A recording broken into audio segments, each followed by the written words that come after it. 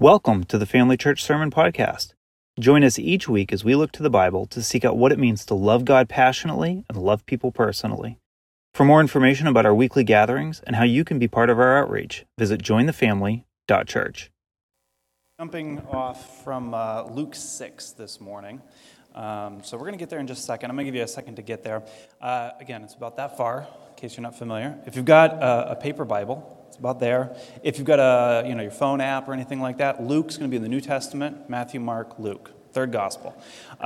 Luke 6 is where we're going to jump off in just a second. Before we get there, though, worship was beautiful. Amen. Like, oh my goodness. I have the privilege of sitting up here in the front, so I could hear everybody behind me. And it was beautiful. Last Sunday was Pentecost Sunday. And I say that to say Pentecost was recent, but it got me thinking, Acts 2:1 is, and I'm going to read it from the King James. It says, "And when the day of Pentecost was fully come, they were all in one accord in one place." One accord means they had one purpose. They were together for one purpose and for one reason. And as I was standing in worship, that's what I was hearing behind me, was a bunch of people together for one purpose, to celebrate the King. To pour out thankfulness and love to Jesus. That is absolutely beautiful. And that does tie into what we're going to talk about today, because I truly believe that if we can be that purposeful about loving others as we are about praising and singing together, the difference we can make in this world is just unbelievable. I mean, we look at what the original 12 disciples did. 12 of them. We got more than 12. We're off to a better start. They changed the world. Because they had one purpose, make Christ known and love their neighbors. So I just wanted to encourage you. Okay, we're going to jump Luke chapter 6, starting in verse 27. This is not going to be a fun message, just so we're clear. We're talking about loving others. And we're going to start with Jesus' words about loving others. Verse 27, "But I say to you who hear, love your enemies. Do good to those who hate you. Bless those who curse you. Pray for those who abuse you. To one who strikes you on the cheek, offer the other also. And the one who takes your cloak, do not withhold your tunic either. Give to everyone who begs from you, and from the one who takes away your goods, do not demand them back. And as you wish that others would do to you, do also to them. If you love those who love you, what benefit is that to you? For even sinners love those who love them. And if you do good to those who do good to you, what benefit is that to you? For even sinners do the same.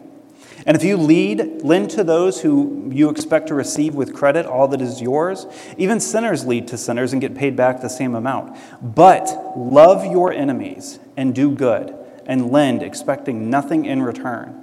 And your reward will be great, and you will be sons of the Most High. For he is kind to the ungrateful and to the evil. Be merciful, even as your Father is merciful." Amen. These are hard, challenging words, because Jesus is being very clear. Don't just love people who are like you. Don't just love people who you like. Miss Nancy and I were talking about this morning. We are called to love people, but there are some people we don't like. I joke around that there's a lot of EGRs in our life. Anybody ever heard the term EGR? Extra grace required. General rule of thumb, you look around your life, and if you don't see the EGR, you are the EGR. General rule you can follow. We are called to love people. It doesn't matter if we like them. It doesn't matter what they've done to us. We are called to love them. Amen. So we're in part 3 here.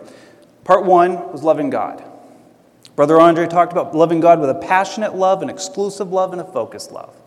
We're going to see that if we put God first, if we focus our attention on Him and love Him with everything we have, that's the first thing we need to do. Last week we looked at we need to understand who we are and to love ourselves in order to love others.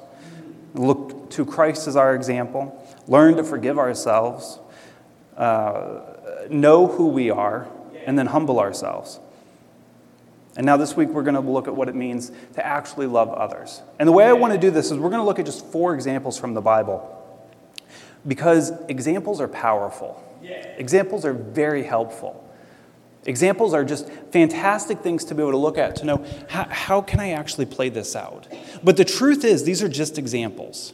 Because really, how you love somebody else in your own life is only limited by your own imagination and the situation you're in. But these are examples that are going to help jump us off, or give us a jumping off point to be able to look at some different situations and how some different people in the Bible have loved others as themselves. So first, we're going to start with Jonathan's love for David. Now, if you're not familiar, Jonathan and David, Old Testament characters, about 1,000 years before Jesus. Jonathan was the prince, the firstborn son of the first king of Israel. He was the one who was ready to rule and inherit everything from his father. David was a lowly shepherd boy who, unbeknownst to Jonathan, was anointed king. And we talked about that a little bit last week. 15 years old, anointed king, and then sent back to take care of the sheep. Well, here is Jonathan and David meeting for the first time. Jonathan, prince over Israel. 1 Samuel 18, chapter 18, verses 1 through 4. As soon as he had finished speaking to Saul, that was David, the soul of Jonathan was knit to the soul of David, and Jonathan loved him as his own soul. And Saul took him that day and would not let him return to his father's house. And then Jonathan made a covenant, which is like a legal agreement, with David because he loved him as his own soul. And Jonathan stripped himself of the robe that was on him and gave it to David, and his armor, and even his sword, and his bow, and his belt. Again, this is about 1,000 years before Jesus, but what Jonathan does here is very similar to what we read in Philippians last week. Jesus didn't take and consider what was rightfully his as something to be used for his own example, and said he laid it aside for the good of somebody else. We see Jonathan doing that here. Again, Jonathan meant to be king eventually. Sets all that aside because he loves David. His soul is knit to David's, and he's like, I'm going to do anything for him. And he gives us some good examples of what it means to love another person. The first thing Jonathan does, and Jonathan does a few things, but we're going to look at just two, is Jonathan warns David. 1 Samuel chapter 19, verse 2, it says, And Jonathan told David, Saul, my father, seeks to kill you. Now you could say, of course, well, if you know somebody wants to kill somebody else, you tell them. That's a nice thing to do. But really, he doesn't have any reason to do that, especially in this time and the way things exist. David is meant to be king and take over Jonathan's whole household. But Jonathan hears that his father is plotting against him, saying things against David. Jonathan warns his friend. He warns this person he loved. We have these opportunities in our own life all the time. If you hear somebody talking about somebody, you can interject and you can let them know. Hey, I just want you to know, I'm not talking about you, but these people are gossiping. It's a simple thing we can do to show love for other people. They're just basic, simple things. Next thing he does, 1 Samuel, again, chapter 19, verse 4, says, And Jonathan spoke well of David to Saul, his father. He spoke well of him. Again, it sounds like something so simple, but it really is an act of love for another person. It is to, let's say you're at work, right? And, you hear your boss say, if Bill doesn't get his stuff together one more time, he's out the door. Well, to show love is you could go over to Bill and be like, hey, I just want to let you know, they are getting ready to fire you, so you need to shape up. It's simple. But those are easy, just basic, everyday ways that we can show love to another person. Is we let them know things that we hear about them, and we speak well of them. So that's it. That's a really simple first point. Love is shown in the actions we have towards others and the words we speak when they're not present. It's an easy thing to do, to show love to another person. We're starting with the easy one, because we're going to progressively get harder and more difficult and uncomfortable. Giving and generosity. So we're just going straight there. 2 Corinthians chapter 8, verses 1 through 8. We want you to know, brothers, about the grace of God that has been given among the churches in Macedonia. For in a severe test of affliction, their abundance of joy and their extreme poverty has overflown in a wealth of generosity on their part. For they gave according to their means, says I can testify, and beyond their means, to their own accord, begging us earnestly for the favor of taking part in the relief of the saints. And this, not as we expected, but they gave themselves first to the Lord and then by the will of God to us. Accordingly, we urge Titus that as he had started, so he should complete among you this act of grace. But as you excel in everything, in faith and speech and knowledge and all earnestness, and in our love for you, see to it that you excel in this act of grace also. I say this not as a command, but to prove by the earnestness of others your love is genuine. Paul here is talking about this church, and he's saying this church is an example of love, and we know they're an example of love because they give. Now, we don't oftentimes like to talk about finances and things like that, but the Bible's full of financial talk. Jesus says, where your treasure is, your heart will be also. So we talk about things like giving and generosity because it opens a window into your heart.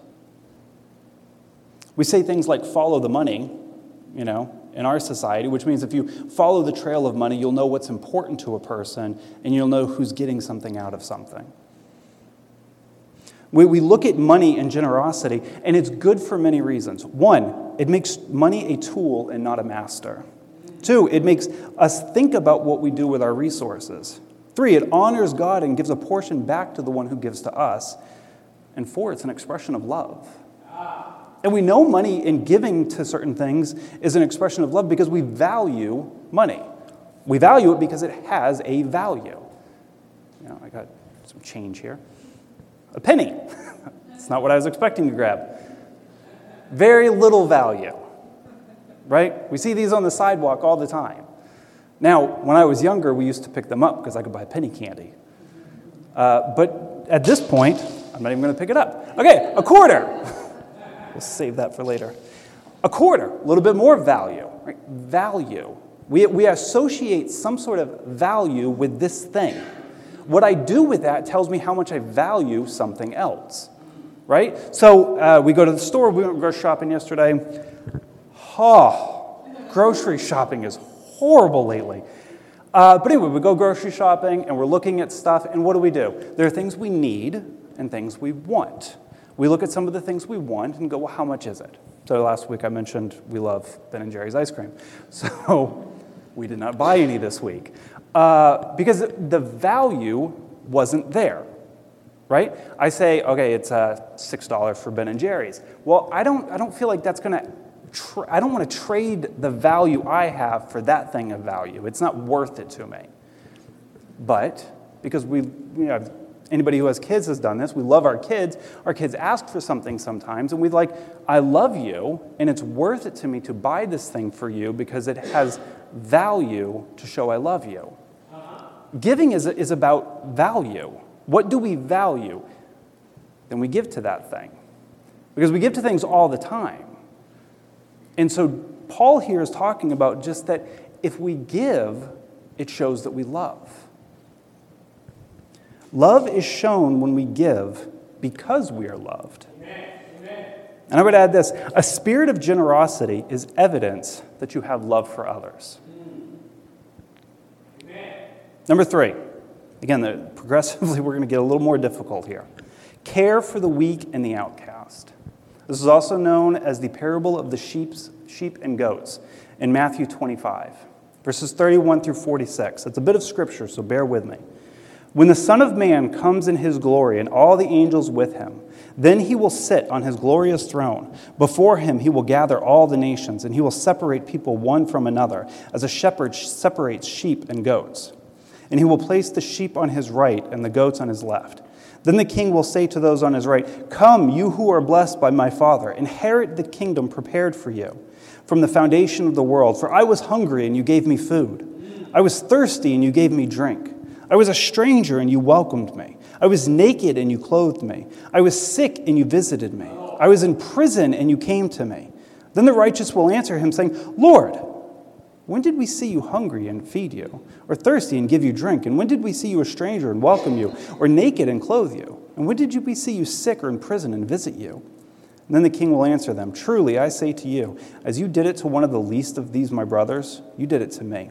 Amen. Then he will say to those on his left, "Depart from me, you cursed, into the eternal fire prepared for the devil and his angels. For I was hungry, and you gave me food. Or you gave me no food. I was thirsty, and you gave me no drink. I was a stranger, and you did not welcome me. Naked, and you did not clothe me. Sick and in prison, and you did not visit me. Then they will answer him, saying, Lord, when did we see you hungry or thirsty or a stranger or naked or sick or in prison, and did not minister to you? Then he will answer them, truly I say to you, as you did not do to the least of one of these, you did not do to me.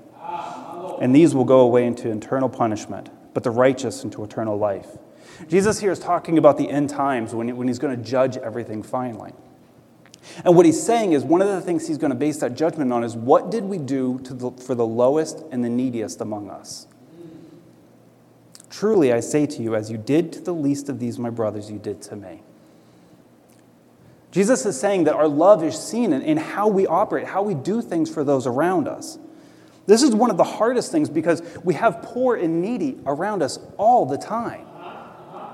I mean, you go to Walmart, there's usually somebody standing there with a sign. We were at Marshall's a couple weeks ago. There's somebody standing there with a sign. It's hard because we have needy people all around us. And in a city like New Orleans, we especially have needy people. In a warm climate, we especially have needy people. So it can become overwhelming. And then we start to wrestle with things in our own head, like, well, how do I know if I give to them, they're not just going to use it on drugs or something else? We have all these questions that can come in front of us, all these things weighing us down. But I think there's a way that we can boil it down to its simplest terms to know how do we care for the lowest and the neediest among us. And it's a simple question. Am I willing to be inconvenienced? That's it. One simple question I truly believe can help guide you as you figure out how in your life do you care for the lowest and the neediest. Am I willing to be inconvenienced? Because to anything else we're going to do, if we're going to visit widows and orphans, as James talked about, visit those in prison, feed the hungry, anything else, it's coming down to, am I being willing to be inconvenienced? Again, value. Am I willing to trade my time for these people? Am I willing to be inconvenienced? Am I willing to sacrifice my time for the good of someone else? That's the heart of the question. Not how much money did you give, not what did you accomplish for them. Were you willing to sacrifice yourself? Sacrifice your time for the good of someone else? That one question is going to guide us through everything else. Because we love when we serve the least of these. It's not going to be done by accident. We have to be intentional. You're never accidentally going to serve the lowest and the neediest. I mean, maybe theoretically you could, but probably not. It's something that is difficult, something that is going to take something from you. And depending on who you are, this might be much harder than money. I know people who will just give money away like nothing. But you ask them to do something for you. How about I just give you a 20? I'll take the 20, but it's hard to serve people this way.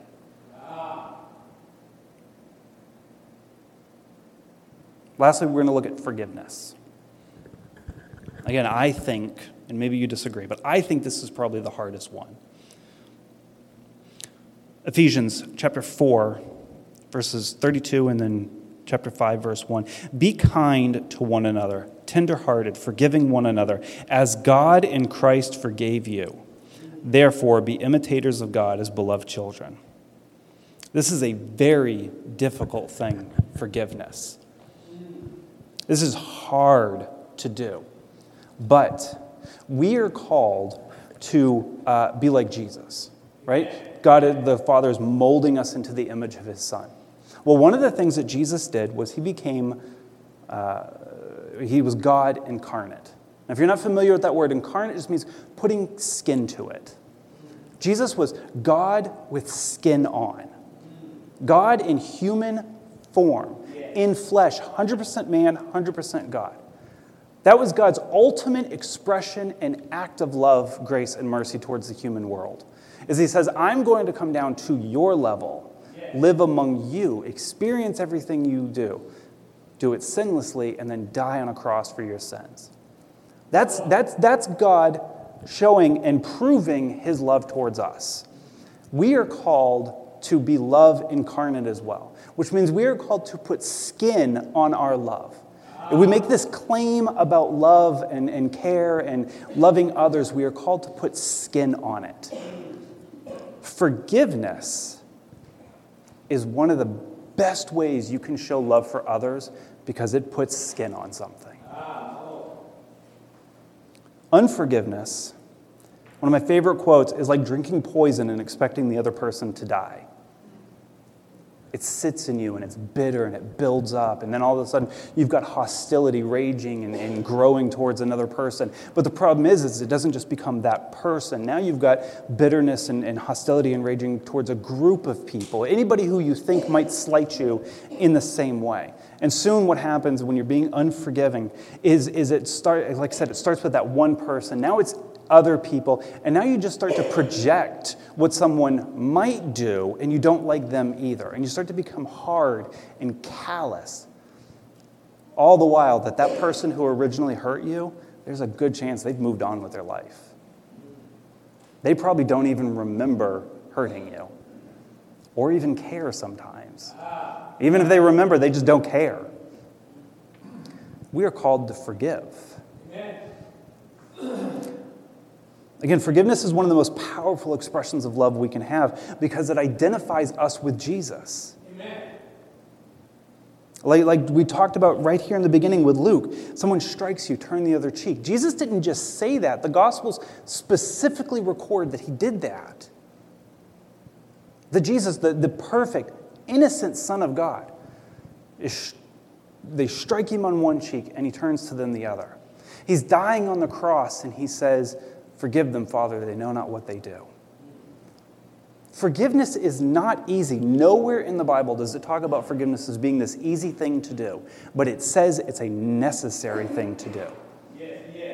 It is necessary for two primary reasons. One, because God said so. That's it. How many times does God have to say something for it to be true? Once. And he says it a lot. Two, it releases you. Okay, so I want this to be super clear though. I would never minimize the pain anybody feels. Some horrible and horrific things could have, and I know probably have happened to people in this room. That if we all got together in a circle and started sharing some of the hardest things that have ever happened to us, there would be weeping. There would be crying. We would look at each other in a completely different way. All of a sudden, those annoying things you do, well, that makes sense now. I get it. I know why you do it that way. They hurt you real bad. So I'm never going to minimize the pain somebody feels. You still need to forgive. But what is forgiveness not? Right? Let's look at what forgiveness is not. It is not pretending something never happened. Okay? It's not forgetting. People say, forgive and forget. I can't do that. I have tried to just forget it.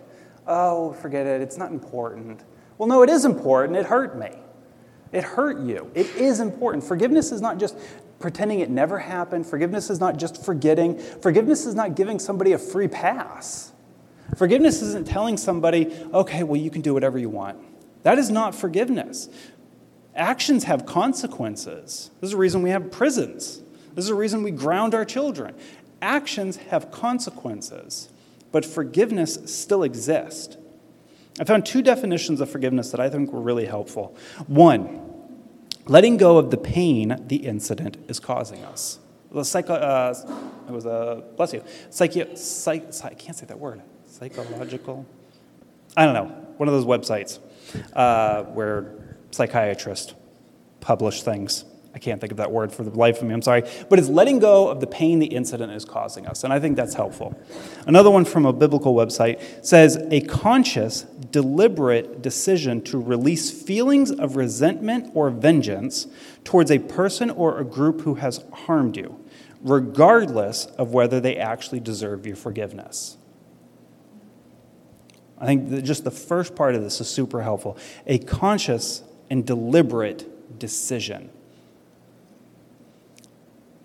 It's intentional. regardless of whether or not they deserve it, regardless of whether or not they ask for it. And it's not always something that we're able to just do. I think, oh, I forgive.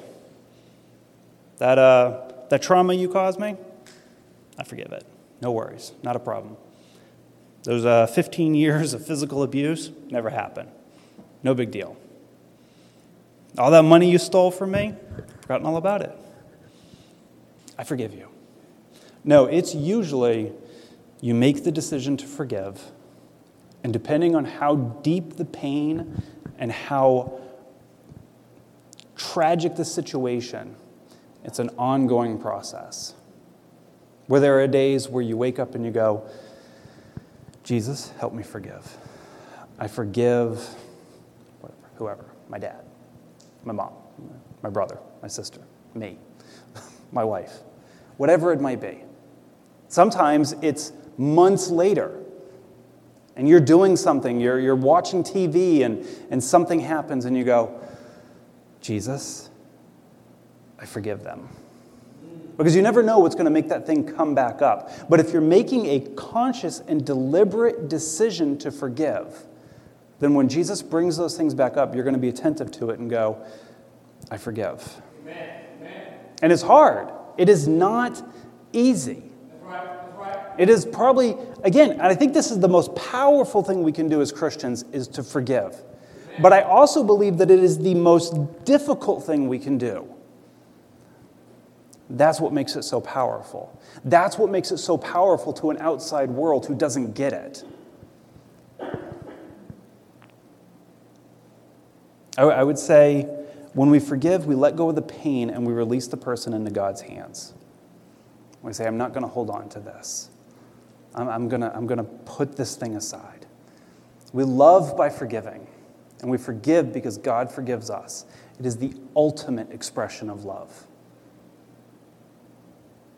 It is the ultimate expression of love. Nothing is greater as an expression of love than forgiving.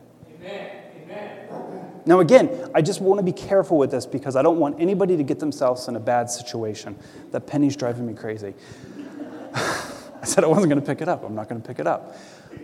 It's so hard because there are times where either for a period or for the future, foreseeable future, you don't let somebody near you again. And by near you, I mean like in your emotional space, right? Like we all have this emotional bubble around us. We're going to be careful of who we let inside of that. If somebody has harmed you, deeply emotionally, deeply physically, sexually, whatever it might be, forgiving them doesn't mean you allow them back in this bubble. I just want to be real clear about that. Like, there are consequences to actions. You're forgiving them. You're putting them in God's hands. You're saying, I'm not going to hold on to that. I'm not going to continue to drink that poison, but you can't come in here anymore.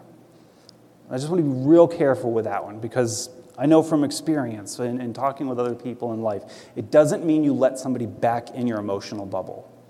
Sometimes it means somebody can work their way back to showing that they are trustworthy enough to come back into your emotional bubble. But that can take a while. It's a little side point because I think it's really important. Now, again, I don't have a lot of points for today. It was 4 simple examples that we could look at because I want us to take this and think to ourselves, how do I show love to others in my life? In my life, Jesus, what would you have me do to show love to others? The 4 we looked at, love is shown in the actions we have towards others and the words we speak when they're not present. Simple thing. So, simple things like don't gossip. That's an easy way to show love. Don't talk bad about somebody behind their back. More importantly, let them know if you hear something. Because we don't do that a lot in our world. Second, love is shown when we give because we're loved. Giving is an example of showing love. Amen. We love when we serve the least of these, because it's not done by accident. We have to be intentional. Sacrificing your time is hard, but it shows love. Because again, I go back to Jesus. Jesus is my example for everything. Jesus left the perfection of heaven. Talk about setting something aside and coming and setting his own time aside. And we love by forgiving. And we forgive because God forgives us. Amen. Ultimate expression of love. For this last one, if that's something that you need to work on, then I highly encourage you to talk to somebody if that's what you need to do as well. Talk to Pastor Dean. He's great with that. You can talk to me. I'm only here for 17 more days, though. And then you got to talk to Dean. Sorry, Dean. But we do this together too. So if you don't have people around you, get into community with other Christians that you can talk to and be like, hey, so here's the situation. I want to do better about showing love. I've got this coworker, my dad, my mom, whoever it might be. I'm trying to find some ways I can love them better. We get into community with others and we spur each other on towards that. Because then, just like we said in the beginning, just like with worship, we were all gathered together in one accord. Just like on the day of Pentecost, the Holy Spirit moved powerfully. If we can gather together in one accord with loving others, we are unstoppable, a force to be reckoned with. We have to be intentional about it. Amen. So again, that's all I have for you this morning. 4 simple points. More importantly than anything, love others. Amen. Love them. It starts, like we said last week, though, with loving yourself and knowing who you are. And so we're going to take some time during response.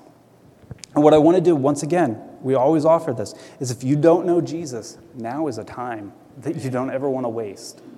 Now is a time for you to be able to say, Jesus, I can't do that. And if I'm honest, I don't even want to. Because I need to know that you love me. And this is a great time to do that. Response is also a great time if you need prayer with somebody. Praying about forgiving somebody, giving, finding other ways to love others. This response time, Pastor Dean, myself, and Julie will be up here. And this is a great time to come up for prayer. So I would just encourage that we do that. Pray with me. Lord Jesus, I thank you for this morning. I thank you for this time. I thank you for your word that just tells us to love. And so clearly, Jesus, you say, don't just love those who love you. And don't just love those who are like you. You call us to follow your example of sacrificial love. Jesus, I ask that in my own life, first and foremost, that you help me to do that. Help me to love like you do. Help it to be true in my life. Help it to be true in all of our lives, Jesus. Do something amazing and profound in us, that then we can do that outward as well. Or as we take this time to respond, Lord, I just pray that you open our ears to anything you might be saying. Let us hear you. Let us see you, Jesus. And Jesus, be glorified in our lives. Amen. Please stand.